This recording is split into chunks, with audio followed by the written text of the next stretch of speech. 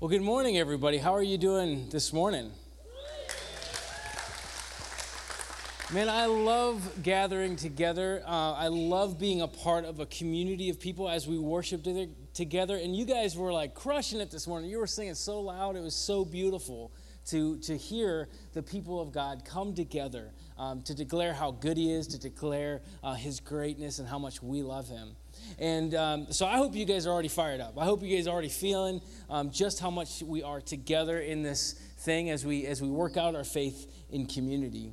And I want to jump right in because there's a lot going on in the Code series, and we're in our next. This is our penultimate Code series sermon, which means next to last. In case you didn't know what that word means, I didn't until just a couple weeks ago.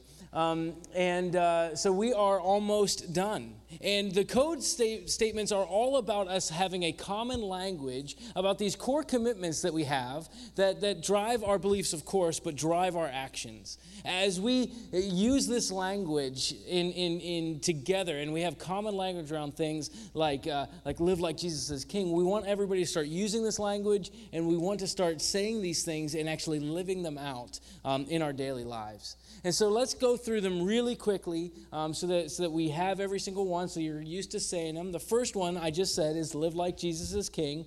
So let's say that together. Live like Jesus is King. Great. The second one is you belong. And if you remember, this is all about this idea that the invitation of Jesus is available to every single person. No matter if you are in the room and maybe you don't even know what I'm talking about. Maybe Jesus for you is somebody that you don't even like.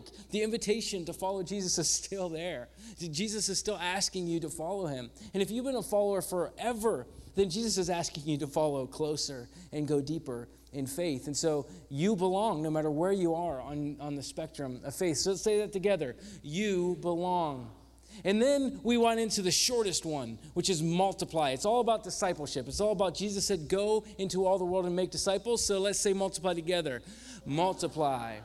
And then after multiply, you can actually, it's already on my shirt, don't do life alone. And if you see somebody with one of these blue shirts on, that means they're a small group leader, because these are our new small group leader shirts. And the reason why we chose don't do life alone, because it's a little bit more intense than simply, hey, we're better together, or, we're made to be in community. All of those things are true. But man, do we ever believe that if you are doing life alone, if you are doing faith alone, it is not good for us as a body. It's not good for you. It actually can be detrimental to your faith and detrimental to your psyche. So we say, don't do life alone. Get in community. Find your people. So together, let's say, don't do life alone. And then after that, we have for the one, this commitment that we have for the lost, for people who don't yet know who Jesus is. People in your life, people in my life, co-workers, people we meet at restaurants, people that need to know the love of Jesus. We pray for the one. We do this for the one. We create space for the one. So together, let's say, for the one. And then last week, if you were here, you heard Pastor Tim give us the all in, this idea that we all get a chance to participate. We believe that every single person in this room, if you have called Jesus your Lord and you're a follower of Jesus, you have been given a purpose. You've been given gifts, and those gifts need to be used for the kingdom of God. And all of us get to do this together. So we are together all in. And then this week, we have give till it matters. Give till it matters. Let's say that one together. Give till it matters. And this is kind of a two-parter because there's two different ways in which we give till it matters. The first part is that we give till it matters to us. And we're going to talk about this a lot. We're going to be in Matthew chapter 25 this morning, and we're going to talk about how this actually matters to us and matters to our soul and matters to our life.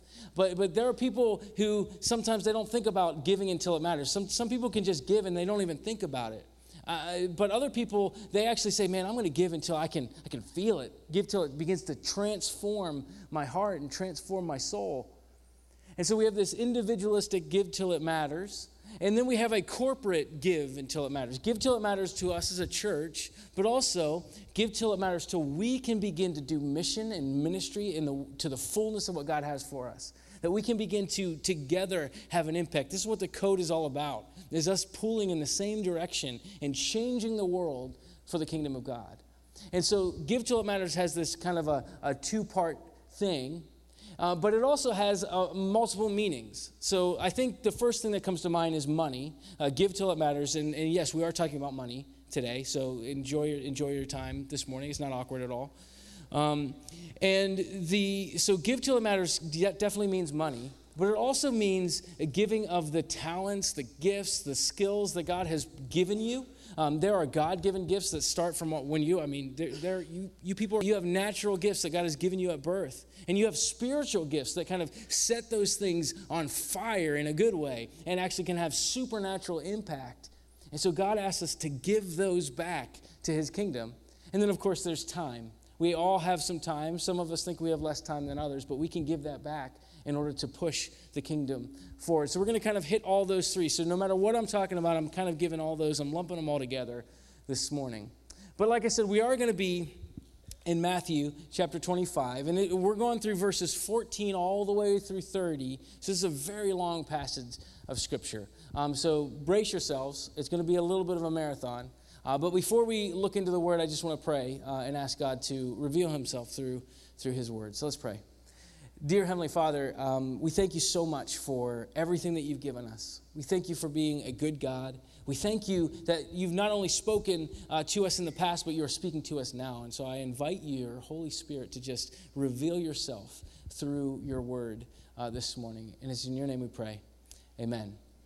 So, like I said, we're in Matthew chapter 25, and this is part of what's called the Olivet Discourse. And it's basically Jesus teaching on the Mount of Olives, and he's actually teaching about the kingdom of God. All of this is about what's going to happen when the kingdom of God begins to expand, when the kingdom of God, which Jesus was ushering in, was going to happen.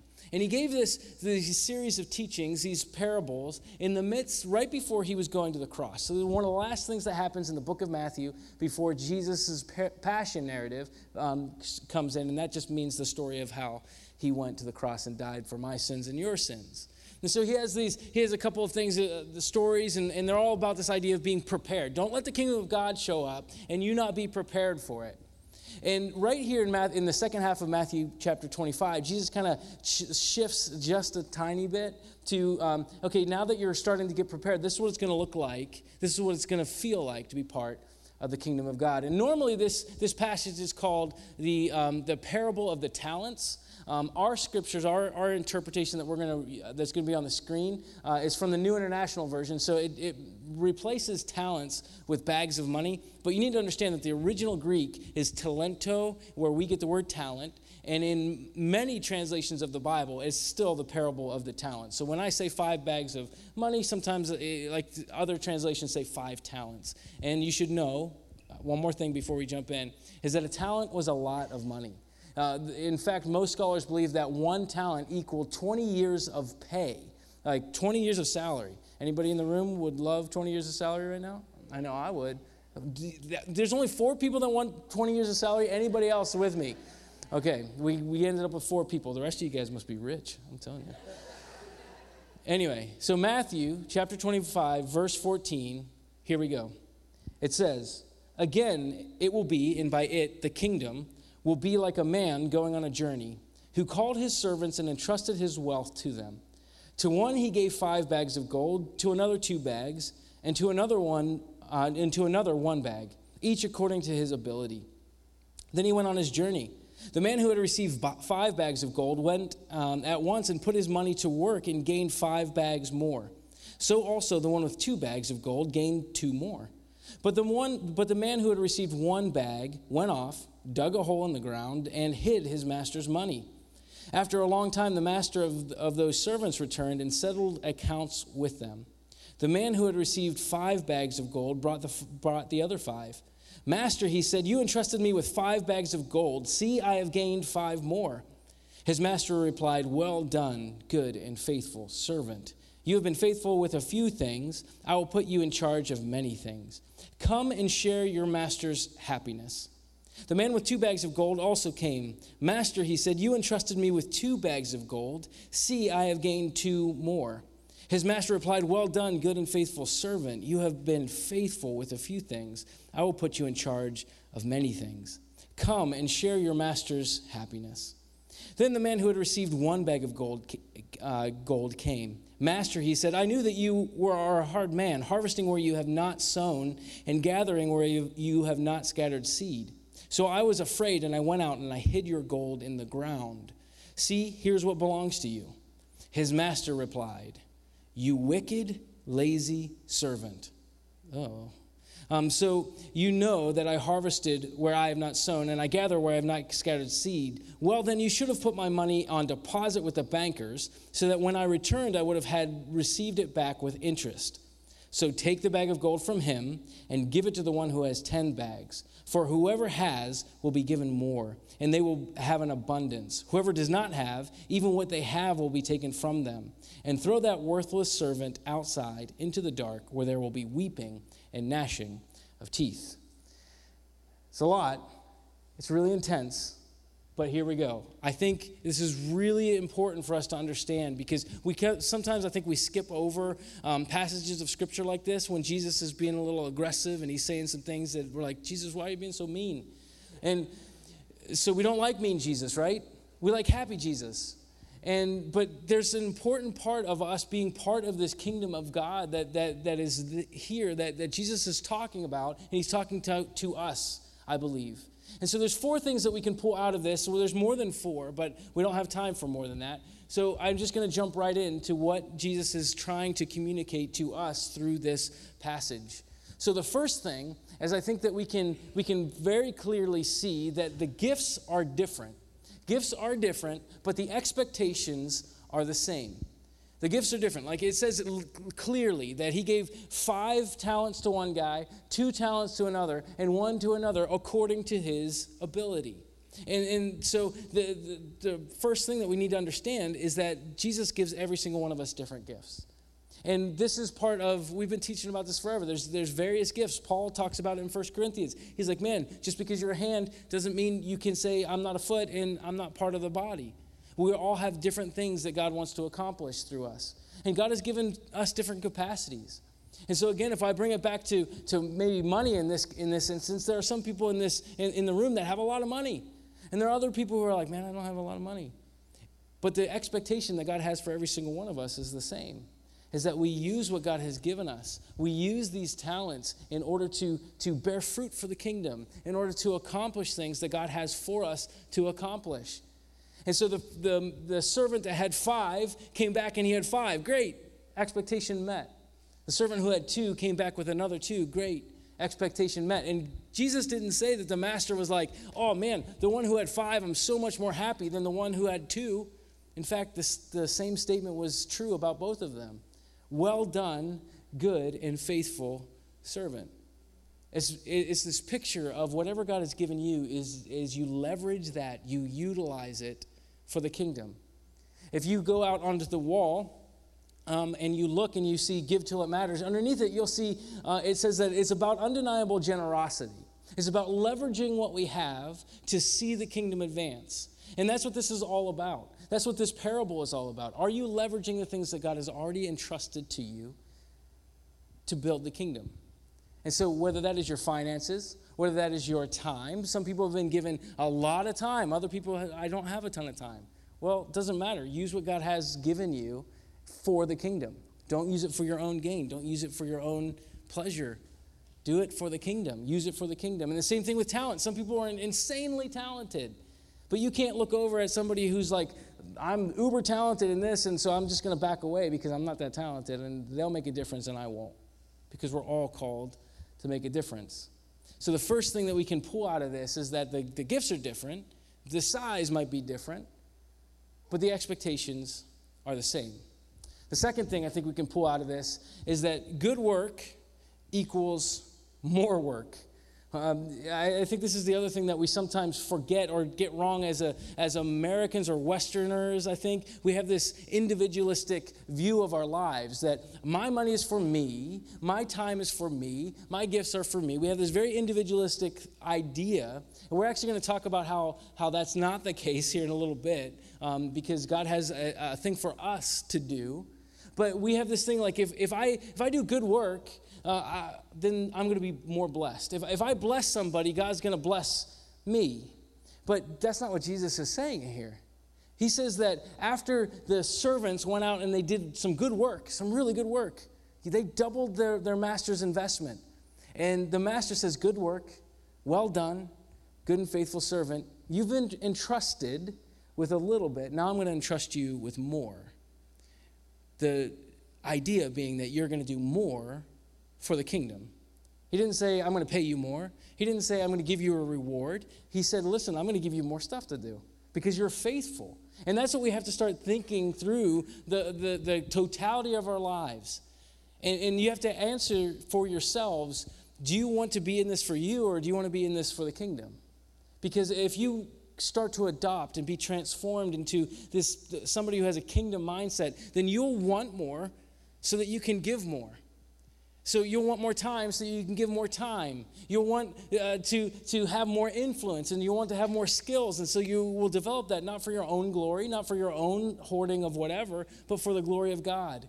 And the people who learn this principle in finances, it might seem like God has bestowed on them some sort of blessing, but it's actually a conduit to be a blessing for people. And so if we have that mindset, then I believe that God is going to give us more. He's going to give us more influence in this area. And in a little bit, we're going to talk about us as a church together and what we can do together. But imagine if all of a sudden we were faithful as a church and we got a chance for God to be like, man, I've entrusted you with this many. Now I'm going to entrust you with more.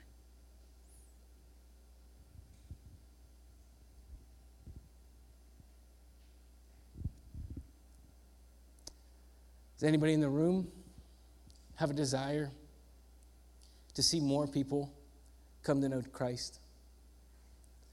Do any of you guys have a desire to see people who are hurting stop hurting?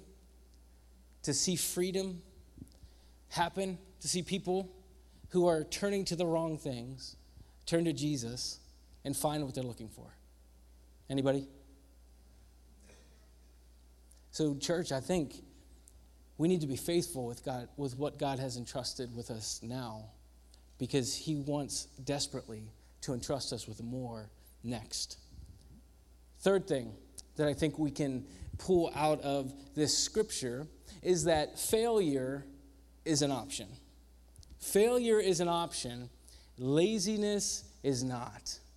Failure is an option. Laziness is not. If you go to the third servant, the master didn't say, man, you tried and you lost all my money. That's not what he says. He says, you didn't even try. You went and buried it in a field. The least you could have done was given it to the bank.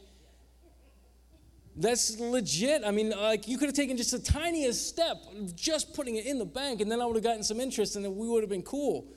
But you are wicked, and you are lazy. You see, God has given us stuff, and I don't think that he would be even sad if we tried and we failed at some stuff. That if we tried and we failed at doing a certain ministry, or we wanted to finance something and we didn't quite get it right, or whatever it is, I think he'll be like, that's great, nice try. But man, it's the people who are like, man, I'm just not going to do anything. I like Netflix, it's great. You know, those are the people that Jesus is saying, man, in the kingdom, those are the people who the master calls wicked and lazy. And I do apologize if some of you are feeling like this is really harsh. Jesus said it, I'm just repeating it.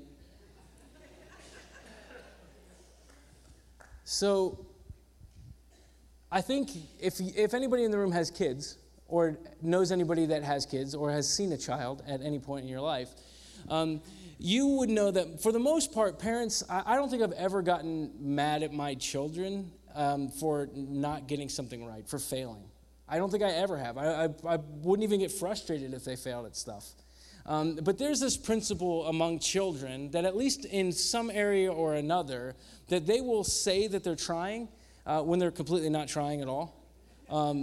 Like for example, like when I was teaching my kids how to hit a baseball, when my kids stand up there and they give it a shot and they miss it, I don't yell at them like, oh, I can't believe you missed it again, you little jerk. I wouldn't do that. However, when they get up there and then they're like, I can't do it. And I'm like I go from 0 to 100% frustrated in 1 second. Like some people are laughing because people know that this happens with children, where they just like, I tried, I can't do it. Like, you didn't even try, you didn't even raise the bat. I didn't. And then when you throw the ball and they're just like I really did try. Like, you didn't do anything I asked you to do. I gave you all these skills. In fact, God gave you muscles and bones and some sort of coordination, and you're not utilizing any of those things to accomplish the task that we're out here to accomplish. And the frustration is over their lack of effort. It's almost as if they were saying, man, you are just being lazy. You're not utilizing anything. And the thing about the reason why this matters to us is because God designed us to do things.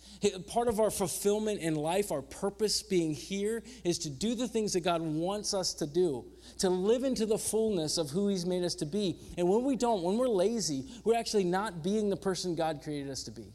We're actually destroying part of His creation by not doing anything. And that's the person that Jesus is saying will be called wicked and lazy. They're not doing anything. They're not accomplishing anything. And it's not because they messed up. It's not because they got it wrong. It's not because they failed. It's because they didn't even try. So we need to understand, man, failure is not a problem. Failure is an option. But doing nothing, that's not an option. And so Jesus has some harsh words. And then the fourth thing, the very fourth thing that we have in this is that if you don't use it, you will lose it. If you don't use it, you will lose it. This is both spiritual truth. Like, understand, Jesus is talking about the kingdom of heaven. He's talking about how we operate here on earth, and there's spiritual truth to it, and we'll get there in a second. But this is true in life. Is anybody in the room ever good at something when you're a kid and you can't do it at all now? Anyone with me? There's like 3 people. Like, there's a few more of you. Everyone in first, they were like, they're still good at everything. It's amazing. But when I was right after I got married, the Holy Spirit spoke to me and said, you love golfing. Not really the Holy Spirit, but something happened. Something happened, and it wasn't like I went out to play around a golf, and all of a sudden I loved it, and it was like November. It was snowing outside. My parents asked me what I wanted for Christmas, and I was like, I really want to golf. I really want to become a golfer. There's something, it was the weirdest thing. I don't understand why it happened. It just happened. And so when I was younger, I used to be able to, before kids, I used to be able to go out and play golf. And for a little bit of time, I actually worked as a golf caddy, and I got to golf like 4 or 5 times a week. And I actually got pretty good at golfing. I'm not a professional golfer or anything, but if any of you know what golf parlance is, I was a single-digit handicap for a little while. So I could score within 10 strokes of par on average when I would play. And that means I'm a pretty good amateur golfer. Not great, but good. And then I had my first daughter. And this is also a principle in life, is that when you have kids, you cannot justify going golfing, spending as much time golfing, or spending the money on golfing. You just can't. You have to take care of children. It's like being an adult, right? So I stopped playing golf 4 to 5 times a week, and I started playing golf 4 to 5 times a year. And little by little, actually fairly quickly, I got way worse at golf. And if I was a 20 handicap, which means that I'm twice as worse as I used to be, that would be on a really good day. And that now I can still hit a couple good shots. Every once in a while it happens. Like, I'll get up there, I'm like, oh, that felt really good. I got good contact. The ball went straight and it went forward. And then usually that's followed up by the worst shot you could ever imagine, just into the woods to the left. And man, I'll tell you what, I do not throw golf clubs anymore. But every time I hit one of those stupid shots, I just want to. Like, in my mind, I just picture Happy Gilmore, if you've seen that movie, you know. But the truth is that because I've not used the gift, used the skill, used the talent that I had in playing golf, I've lost the ability to play at the level that I used to. And the truth is, this is true in your life. This is true in my life physically, but this is also true in your spiritual life. The gifts that God has given you, you need to utilize them for His kingdom. In this story, Jesus actually says, man, I had given the last servant 1 talent, 20 years of salary. He didn't do anything with it. So take it away from him. Give it to the person that actually is making a difference. Man, that should terrify some of us. That Jesus is going to take away some of the gifts that he's given us and give it to this other person because they're actually doing something with it. They're not being lazy about it. And so this is why this stuff matters to us. God wants you to live into the fullness that he has for you so that you can make an impact for his kingdom. And so I want to kind of take a step into the other direction. We're going to do kind of not really a hard transition, but a transition from this individual side, this individual thing that this is what God is putting inside of each one of you, but to what has God called us to do? How does this Give Till It Matters as a corporate body play into this whole thing? And I was thinking about this earlier this week, and around the turn of the 20th century, so late 1800s, early 1900s, there was a man who developed the Pareto principle. His name is Vilfredo Pareto, which is a fantastic name, if you ask me. And I challenge, if anybody happens to go to Olive Garden after this, just say Vilfredo Pareto and see if they bring you fettuccine. Immediately, that's just, every time I think about his name now, I just think about a plate of delicious fettuccine Alfredo. Anyway, Vilfredo Pareto developed this principle that says that 20% in any system, 20% of people or input is responsible for 80% of the output. So if it's an organization full of people, 20% of the people do 80% of the work in accomplishing the mission. And so I was thinking about this week, and I was like, 80%, 20%, 20% of people. Okay, let me see, because clearly Christians are different, right? Christians have been caught by the grip of grace, right? That we're on mission because Jesus died for our sins. He gave us new life. So we're excited about doing mission. So clearly we're not going to look like the rest of the world that only 20% of us are doing it, right? You feeling what I'm saying? So I got out the calculator. I started to do some maths this week, and I took the total number of people that called the Rock Church their home, and I decided to take the total number of people that are on a dream team, people who are serving here at the church, and that would be like doing host ministry, doing kids ministry, outreach, or whatever it is. Do you know what number I got when I calculated the percentage? Anybody? 20% exactly. Like literally, my calculator said 0.2, and that was it. And I was like, that was like right on there. And I was like, surely this couldn't be the case. We're believers in Jesus. He's called us to mission. He's given every single one of us the Great Commission to make disciples, to go places and to accomplish things for his kingdom. Surely we're not just like the rest of the world. But the truth is we are. We at the Rock Church are just like the rest of the world. And I thought about asking you to look to your right and look to your left and realize that if you're serving, you're the only one in your row. But I decided not to do that. In fact, instead, I just decided to tell you I was going to do it. So you're still convicted, but it's less awkward. Because we're going to talk about finances and it's going to get real awkward. No, it's all right. But the truth is, you need to understand that we have a bigger vision. So much bigger than simply 66 Gorham Road. That 20% basically makes us do church on the weekend okay, right? We're hanging on. We're hanging in there. So for those of you who are part of that 20% that are serving, thank you so much. Because we need people to serve coffee, to greet, to run sound, to do stuff on the stage. They told me before first service that next Sunday, they had 13 slots open in kids ministry. 13 slots open. And so we're holding on. We're getting it done. We're making church happen. And I'm so thankful for those that do, but that's not the vision. The vision was never to end with 66 Gorham Road. The vision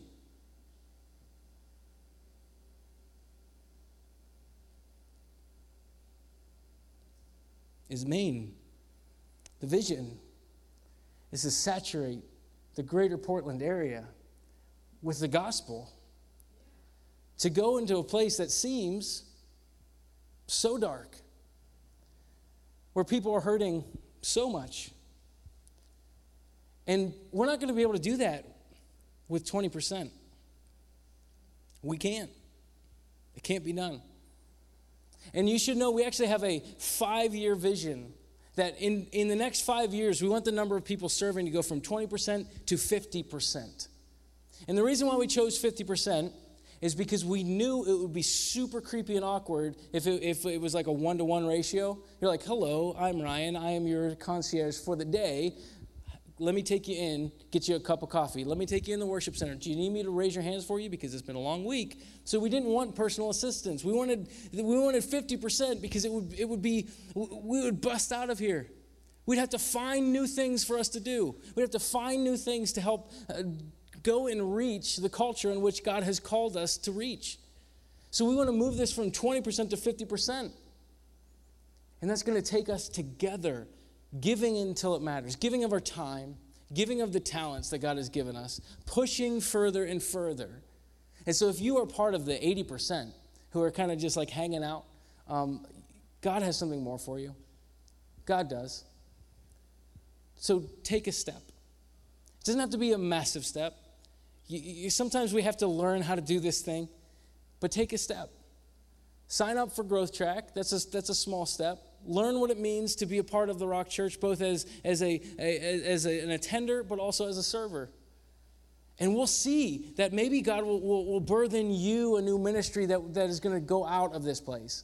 Maybe you are the person that God has given the vision for what comes next.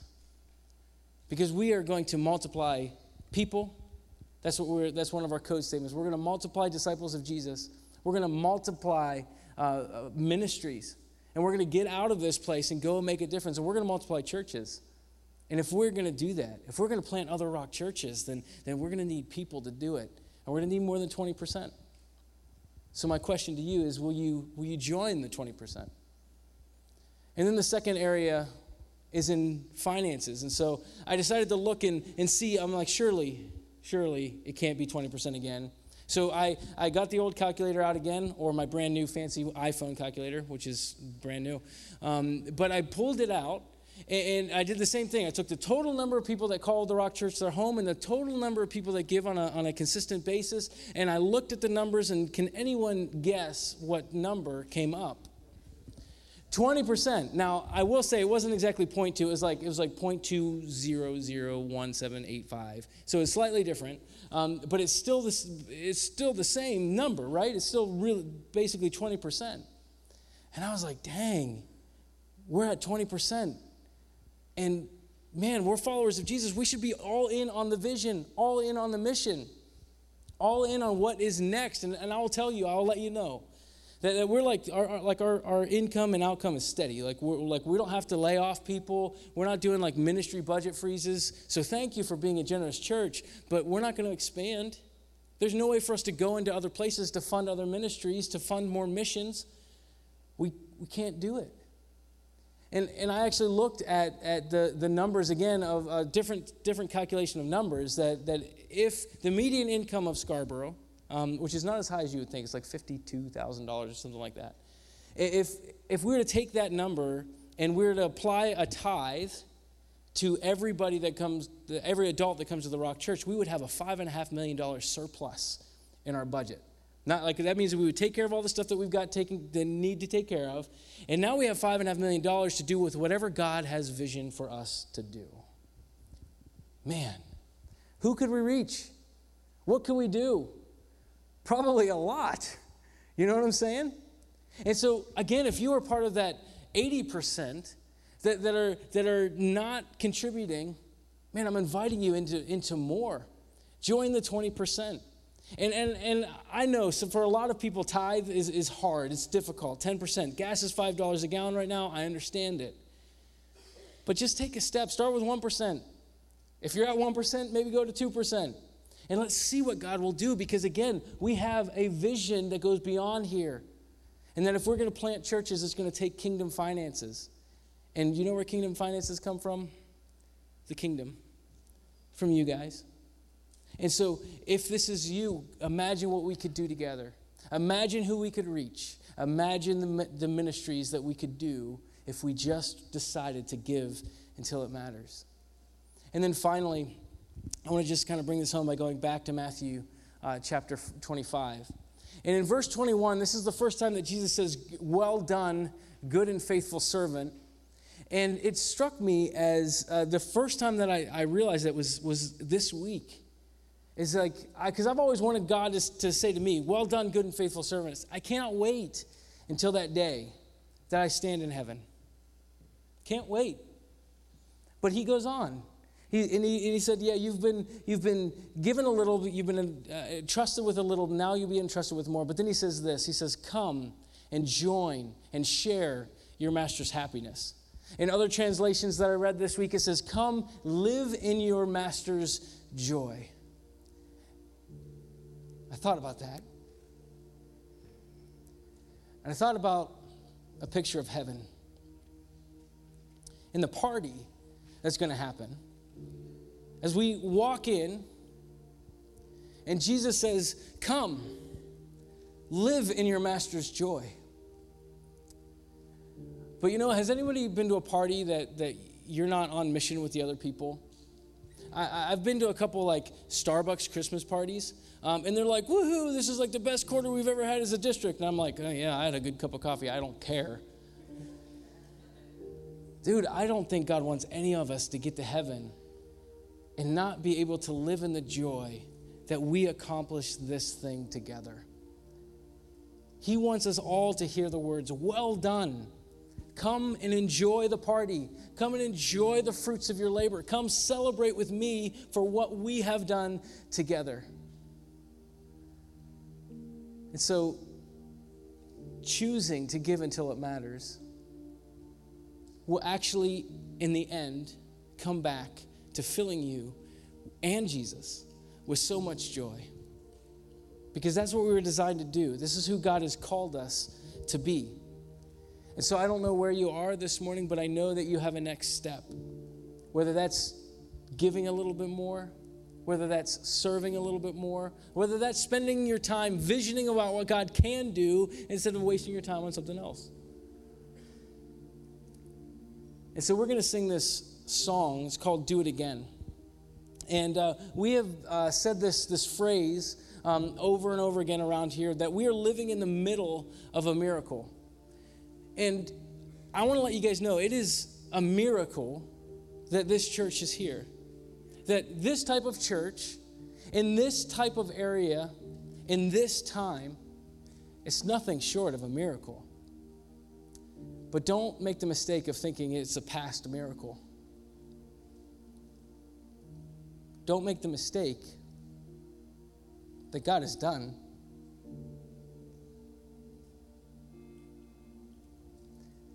Because he has more for you. He has more for me. He has more for us. And what he's done in the past, I believe he'll do it again. And so we're going to sing this as an anthem. We're going to remember the goodness of our God. We're going to remember the things that he's done in us and through us. But we're going to declare, perhaps prophetically, man, God, you are going to do this again. So let's stand together. Let's prepare our hearts to worship. And I want you to sing this loud. And I want you to allow the hope that Jesus has given us, the vision for what he is going to do in this area, just fill your souls as we declare that God's going to do this miracle again and again. Let's worship.